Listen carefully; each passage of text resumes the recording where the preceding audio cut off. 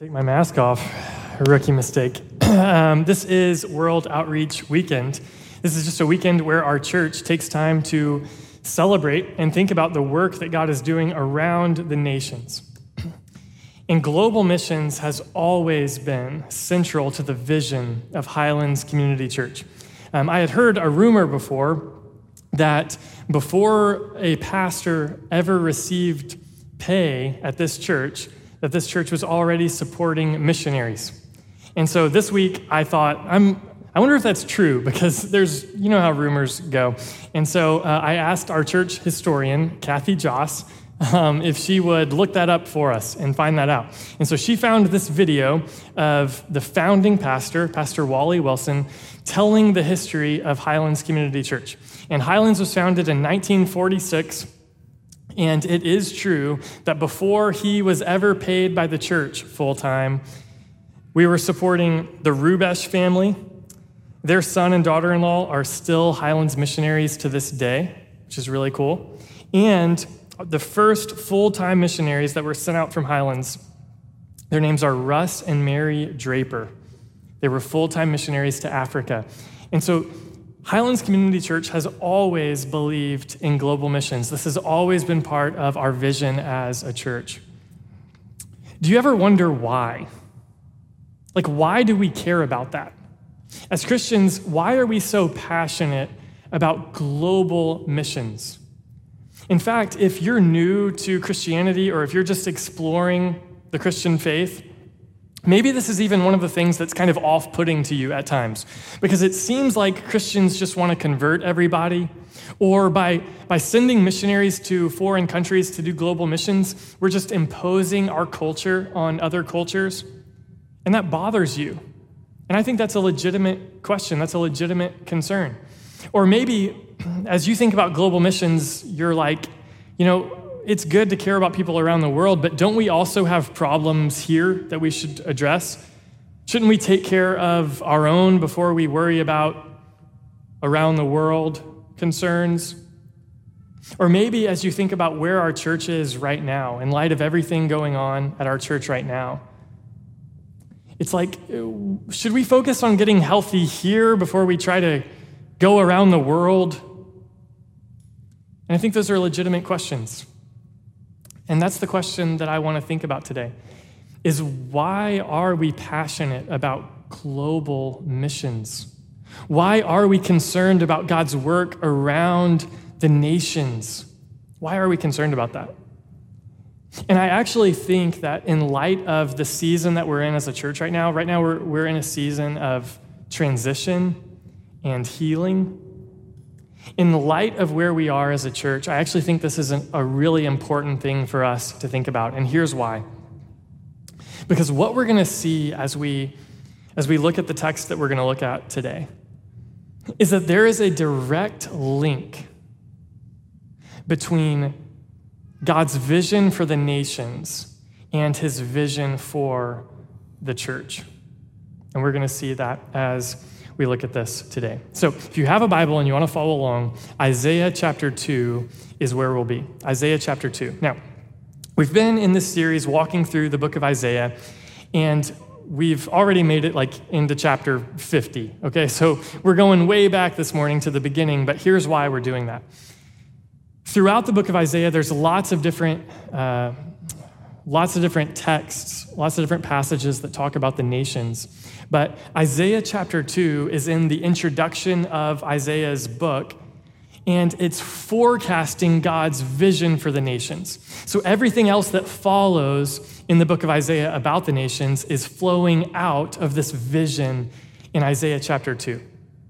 So that's why we're going back. We're just going back to the source of the vision in Isaiah chapter 2 this morning, okay? So Isaiah chapter 2 is where we'll be. Here's what we're going to do.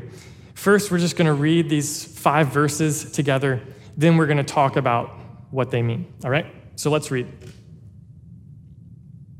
The vision that Isaiah, son of Amos, saw concerning Judah and Jerusalem. In the last days, the mountain of the Lord's house will be established at the top of the mountains and will be raised above the hills. All nations will stream to it. Verse 3, and many peoples will come and say, come, let's go up to the mountain of the Lord, to the house of the God of Jacob. He will teach us about his ways so that we may walk in his paths. For instruction will go out of Zion and the word of the Lord from Jerusalem. Verse 4, he will settle disputes among the nations and provide arbitration for many peoples. They will beat their swords into plows and their spears into pruning knives. Nation will not take up the sword against nation, and they will never again train for war. Verse 5, house of Jacob, come and let's walk in the Lord's light. This is the vision that Isaiah gets from the Lord about, he says, the last days. The last days. Now, whenever you see the phrase last days in the Old Testament, that's like a little hyperlink that you could click on, and it should take you to the days of the Messiah. Whenever you see that little phrase, it's referring to the days when the Messiah, God's Messiah, will come. And so this vision that he sees about the nations is referring to the era of the Messiah. And we know the Messiah now is Jesus. And we've looked at a lot of different texts that point to that. But I want to show you one. Isaiah chapter 11, verse 10. On that day, you see that phrase? On that day, the root of Jesse, referring to the Messiah, will stand as a banner for the peoples.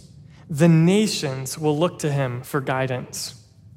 So in Isaiah's vision, everything that follows is something that the Messiah is going to accomplish.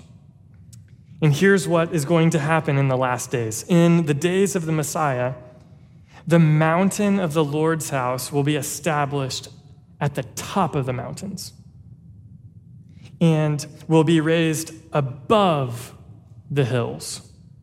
What is he saying? Well, in the ancient world, mountains were associated with the gods. The mountains are where the gods lived. This is why Mount Olympus in Greece was the place, was the home, was the beginning of Greek mythology. This is why in the Old Testament, when the Israelites worship false gods, God condemns that by saying, you've gone to the high places. Because they would go up to the top of a hill or a mountain and they would build an altar there. So they associate mountains with the gods. And the vision is that someday God's mountain, the house of the Lord, which is Mount Zion, which is what is referenced in verse 3. Mount Zion just refers to the city of Jerusalem, the city of David, the place where God's temple is, where the true God, Yahweh, where the Lord lives. Someday, the Lord, his house is going to be above all the houses of the earth. In other words, someday a day is coming when the Lord will be worshiped above all other gods. A day is coming when the Lord will be most feared, most revered, most honored, most loved, most sought after. That day is coming, and it's going to be in the days of the Messiah that it happens. The Lord's house will be raised above the hills, at the top of the mountains, and here's what's going to happen. All nations will stream to it. The imagery is like a river that's flowing upward into this mountain city. Now, let me ask you something. Is it normal for water to flow uphill? No, that's not how it works. And so what's happening here in this vision is supernatural. There is a supernatural work of God bringing about these nations into this mountain city where they will worship the Lord. So all nations, and the word nations is not just like, political groups. It means people groups. It's all ethnicities. It's all skin colors. It's all cultures. It's all people groups. All nations will stream to it. Verse 3, and many peoples will come and say, "Come, let's go up to the mountain of the Lord, to the house of the God of Jacob. He will teach us about his ways so that we may walk in his paths." So all of this diversity, all of these different people are going to be ascending to the mountain of the Lord for one purpose. And what's that purpose? They want to learn from the Lord. They want to walk in his paths. They want to live life according to his law. Do you see the picture? You've got this diverse group ascending. So there's different languages ascending to do this. There's different food that's been packed in their bags to go up. There's different sports that they enjoy going up. There's different music that they're listening to as they make the ascent. There's different culture. This is not uniformity where all the different people become as one and then they go up to worship the Lord. This is a diverse group of people with many different interests and many different backgrounds and many different languages, many different nationalities, all uniting around one purpose, and that is worshiping the Lord, learning from the Lord. And then not only are these diverse people united around going up to be with the Lord together, but the reason they're doing that is because something is coming out. The people are going up because something is coming down.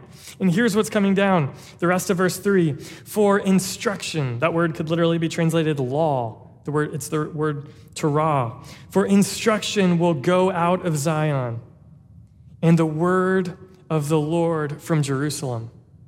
Why are the diverse nations going in? It's because God's word has come out.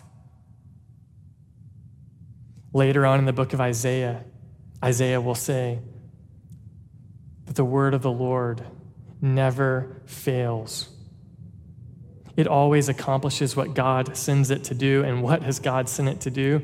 He sent it to bring this ascension, this diverse ascension of people. So the word of the Lord is going out, and here's going to be the result of all of that. Verse 4.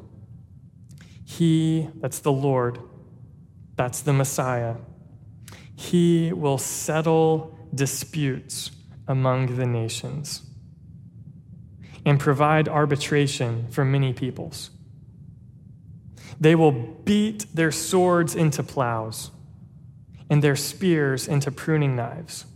Now, that little verse right there, they will beat their swords into plows. Did you know that outside of the United Nations in New York City, there is a bronze statue with that written on it? The vision of the United Nations is for all nations to live in peace. That's also the vision of most beauty pageant contestants. World peace. And the Messiah is the one who's going to bring that about. Nations will not take up the sword against nation, and they will never again train for war. And notice that it's not just that they're putting their swords down, it's that the Messiah is going to transform what would have caused them to take up their sword. He's going to transform that into a plow so that they're ready to get to a new work where they're going to work together.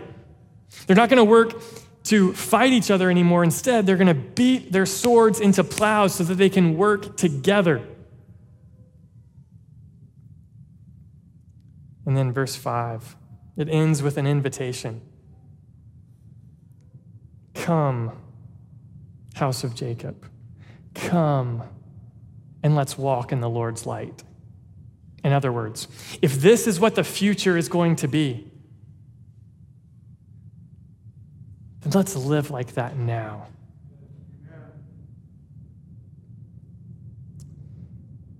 So what is God's vision for the world here that he gives Isaiah in Isaiah 2? What's his vision for the nations? Here it is. This will be on the screen for you. In the days of the Messiah, a diverse people will worship and work together in peace. In the days of the Messiah, a diverse people will worship and work together in peace. That's God's vision for the nations. And the good news for you, if you're here today, is that the Messiah has come. We are in the last days. The days of the Messiah are now. And the Messiah, who is Jesus, has come to make it possible for you to ascend the mountain. Why did Jesus come for all nations? Why did he come for all the peoples of the earth? Here's why. Because all the peoples of the earth have sinned and fallen short of the glory of God. There is no distinction. People in America sin, and people in Indonesia sin, and people in China sin, and people in Russia sin, and people in Brazil sin. People in South Africa sin. All have sinned and fall short of the glory of God. And so Jesus has come, the righteous one from the Father, to be an advocate for sinners from all nations.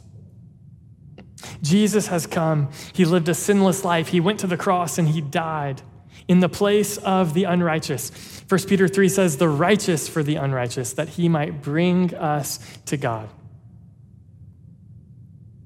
And because of what Jesus has accomplished in his death on the cross and in his resurrection from the dead, all the peoples of the earth can be forgiven of their sins. They can be honored in spite of their shame. They can be brought in and receive life rather than death. So the invitation today is come, believe in Jesus, the Messiah, who has come for all nations. Come, believe in him.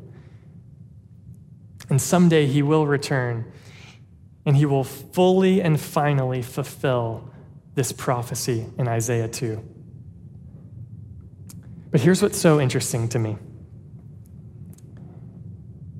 This prophecy will be fully and finally realized when Jesus returns, but it is breaking into the present age, here and now, in the local church. Think about this. Doesn't God's vision for the world sound a lot like his vision for a church? Here's God's vision for the church. A diverse yet united people, worshiping and working together in peace because of Jesus, the Messiah. That's God's vision for the church. Let me show you what I mean. In Isaiah chapter 2, verses 2 and 3, there's people ascending the mountain to go worship the Lord in Mount Zion, right? Listen to Hebrews chapter 12, verse 22. This is the writer of Hebrews speaking about people who believe in Jesus. The writer says, instead, you have come to Mount Zion, the city of the living God, the heavenly Jerusalem. If you are a follower of Jesus, if you believe in Jesus, you've ascended the mountain. You have come to not the earthly Mount Zion, but the heavenly one, the one that Jesus is preparing now, the one that Jesus will bring with him in Revelation 21, the new Jerusalem that's going to come down in Revelation 21. You've ascended there. You are a citizen of there. You're a citizen of that place, regardless of your citizenship in this earth. Regardless of where you're from, what skin color you are, if you believe in Jesus, you're a citizen of that kingdom. You've ascended the mountain if you've come to believe in Jesus. And just like in Isaiah 2, the vision was people who are diverse ascending the mountain and the word of the Lord coming out to gather them. That's also what we see Jesus doing at the very end of his life before he ascends to be with his Father. Matthew chapter 28, verses 19 through 20. Listen to this. Go, therefore, and make disciples. Do you know what a disciple is? A disciple just means a student, a learner. And what are these people in Isaiah chapter 2 doing? They're going into the city. They're ascending the mountain so that they can learn to walk in his ways. So Jesus is saying, go and make disciples, make students, make people who can walk in my ways. And he says to do this of all nations. Does it sound like the vision of Isaiah 2? Baptizing them in the name of the Father, Son, and the Holy Spirit. That's joining them to Jesus and to his community, the church. Verse 20, teaching them to observe everything I have commanded you. And remember, I'm with you always to the end of the age. Remember, we're in the last days. The last days are the days of the Messiah. The end of the age is coming. And Jesus says, here's the work to do. He says, go pursue the vision of Isaiah chapter 2. Take my word out of Jerusalem to the nations so that all nations might come to be students of mine. And then the result of the vision of Isaiah chapter 2 is this diverse group of people who are at peace and working together. And listen to Ephesians chapter 2, verses 17 through 19. He, that's Jesus, came and proclaimed the good news of peace to you who were far away, speaking of Gentiles, and peace to those who were near, speaking of Jews. Verse 18, for through him we both have access in one Spirit to the Father. Verse 19, so then, you are no longer foreigners and strangers, but fellow citizens with the saints and members of God's household. Doesn't this sound like the vision of Isaiah chapter 2? This vision in Isaiah chapter 2 will be fully and finally fulfilled when Jesus returns, but it is breaking into the present age now in the local church. So the church is called to be a diverse yet united people who are worshiping and working together in peace. When you came to church this morning, you weren't just coming to make your mom happy. You weren't just coming to do the, American civil duty to get us back to the good old days in America. You weren't just coming to somehow make God happy with you. You are participating in God's vision for the earth. Now, what would it look like for us to pursue that vision? What would be the practices, the habits, the behaviors of a group of people who want to see that happen on the earth? Well, let's look at the text. There are 4 simple things, and these are so basic. Nothing I'm about to say is going to be like, oh, I need to write that down. That was so insightful and good. Wow, how did he pull that out of the text? This is just like basic stuff, all right? If we're going to be a church that pursues this vision, then here are the stuff we got to do. Here's the first thing. We've got to ascend the mountain and worship Jesus. We've got to ascend the mountain. We've got to worship Jesus. In John chapter 4, Jesus is having this conversation with this Samaritan woman, a woman who was not part of the inner circle of Jews. And he says, listen, the day is coming when you're not going to worship on this mountain or that mountain, but all those who worship me will worship me in spirit and in truth. What does that mean? To worship in spirit and truth means that you know Jesus. You know him accurately. You know who he is and what he has done for you in the gospel. And to worship in spirit means that your heart is moved by that knowledge of what you know about Jesus and his gospel, his good news. It's not just up here, but it's actually dropped into your heart and has moved you. See, as the gospel goes down into our hearts, worship comes out. That's what happens.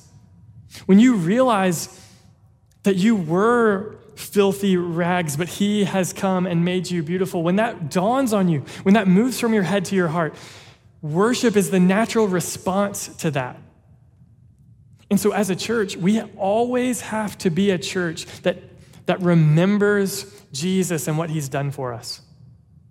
If we're going to be a church that pursues this vision of Isaiah chapter 2, we have to cherish the gospel. To be a worshiping church doesn't mean a church that just like, man, the room got dark and that pad was playing and the keyboard and oh man, in my heart, I was like, ooh, I got goosebumps. That's great. I hope that happens to you sometimes, all right? That's a good thing. God uses that. But to be a worshiping church is to be a church that knows and cherishes the gospel. So that's the first thing. We got to ascend to the mountain and worship Jesus. Here's the second thing. Again, this is so basic. We've got to become a student of Jesus by studying the Bible. We've got to become a student of Jesus by studying the Bible. What are these people ascending the mountain for in Isaiah 2? To learn, so that he may teach us his ways and we may walk in his paths. This is why, as a church, we are always going to be a church that teaches the Bible. Not because that scores us points with somebody other than the Lord. But we want to be a church that forms people into the person of Jesus, that helps people look more like Jesus. You don't find Jesus anywhere else. 2 Timothy chapter 3, this is a famous passage that we quote a lot, but 2 Timothy chapter 3, verse 16 says, "For all scripture is breathed out by God and is useful for teaching." You've probably heard that. And we love to quote that verse. But do you know what the verse before it says? It says, "The scriptures are able to make you wise for salvation through faith in Christ Jesus." In other words, yes, all scripture is profitable for teaching, but to teach us about what? To teach us about who Jesus is and to give us wisdom for the salvation he brings. So when you read the book of Isaiah, the book as a whole is supposed to make you wise for salvation through faith in Christ Jesus. It's supposed to help you know Jesus more. So that's why we preach the Bible. This is why we have small groups. If you would like to join a group, you're going to love hearing this. But the way that if you're like, hey, I'd really like to discuss the Bible with some people, I'd really love to be in a group like that, then here's what you do. You fill out the digital Connect card. Man, don't you love hearing about the digital Connect card? Just fill out the digital Connect card and let people know, hey, I want to be in a group. I would like to study the Bible with some folks. And Zeb would love to connect you and make that happen. That's one of the things that you do as a church to pursue this vision of Isaiah chapter 2. Here's the third. This is probably the most difficult. Is you do the hard work of loving people who are different than you. Remember in Isaiah 2 that a diverse group of people is streaming in. And when they get there, they've got some disputes that need to be settled. Do you know why? Because that's what happens when diverse people start moving up a mountain together to worship. As they start to argue and complain. This week I was listening to a podcast about the Enneagram and how that affects work and your work. The Enneagram is just a personality typing system. It's a personality classification system. And the author of this book was saying that, so there are 9 different Enneagram types, and the author of the book was saying, you've got to learn to realize that there are 9 normals. There are 9 normals. Now, what does he mean by that? See, when you encounter somebody who's different than you, you're like, man, they're so weird. No, they're not. They're normal. That's just how they see the world. So if we're going to live in a community like this, we've got to learn to appreciate our differences. That includes our personality differences. It includes our differences in culture. It includes our differences in our ethnicities. We've got to appreciate our differences. Being part of a community like this also means that we're going to learn to forgive one another. Did you know that in a church, it's normal for people to offend one another? That happens in life because we are different. But the church is a place where We learn to appreciate our differences. We give grace to one another. We remember that we're different, and so we become less likely to take offense at something that someone does or says, and we give them the benefit of the doubt. And then when somebody does wrong us, someone does do something wrong to us, we forgive them just as God in Christ forgave us. It means walking with people in humility and gentleness and patience, bearing with one another, keeping peace. There's a pastor in St. Louis that I respect, and he says this: do you love the idea of the church, or do you love the church? You don't really love the church until you get around people who annoy you and choose to love them. That's the church. As I was watching that video about Pastor Wally talking about the vision of Highlands, they were doing some B-roll cuts to the lobby of Highlands in 1998. And there used to be this big banner that hung in the lobby upstairs that said, "Make room for people." Make room for people. Some of you may even remember that banner. And apparently the reason they had that banner hanging at the time is because they were running out of space and they needed to make room for people. But I love that line, because that line is what it means to be the church. It means that we make room in our lives for people who are different than us so that we can pursue this vision. And here's the fourth thing that we've got to do if we're going to pursue this vision, is we have to pick up a plow and join the work. Pick up a plow and join the work. In verse 4, what are they doing? They're beating their swords into plows. So we've learned to forgive one another and put our swords down. Now the thing that we were passionate about, that we were mad at somebody for, we're channeling that energy now into the work. We're beating that sword into a plow so that we can pursue the work of the Lord. What would it look like for you to get on board with plowing? I think first you could start by praying. Remember, this is a miracle. The nations are streaming upward. So you could start by praying. This is what Jesus taught in Luke chapter 10, verse 2. He said, hey, here's what you got to do, is pray for the Lord of the harvest to send out workers.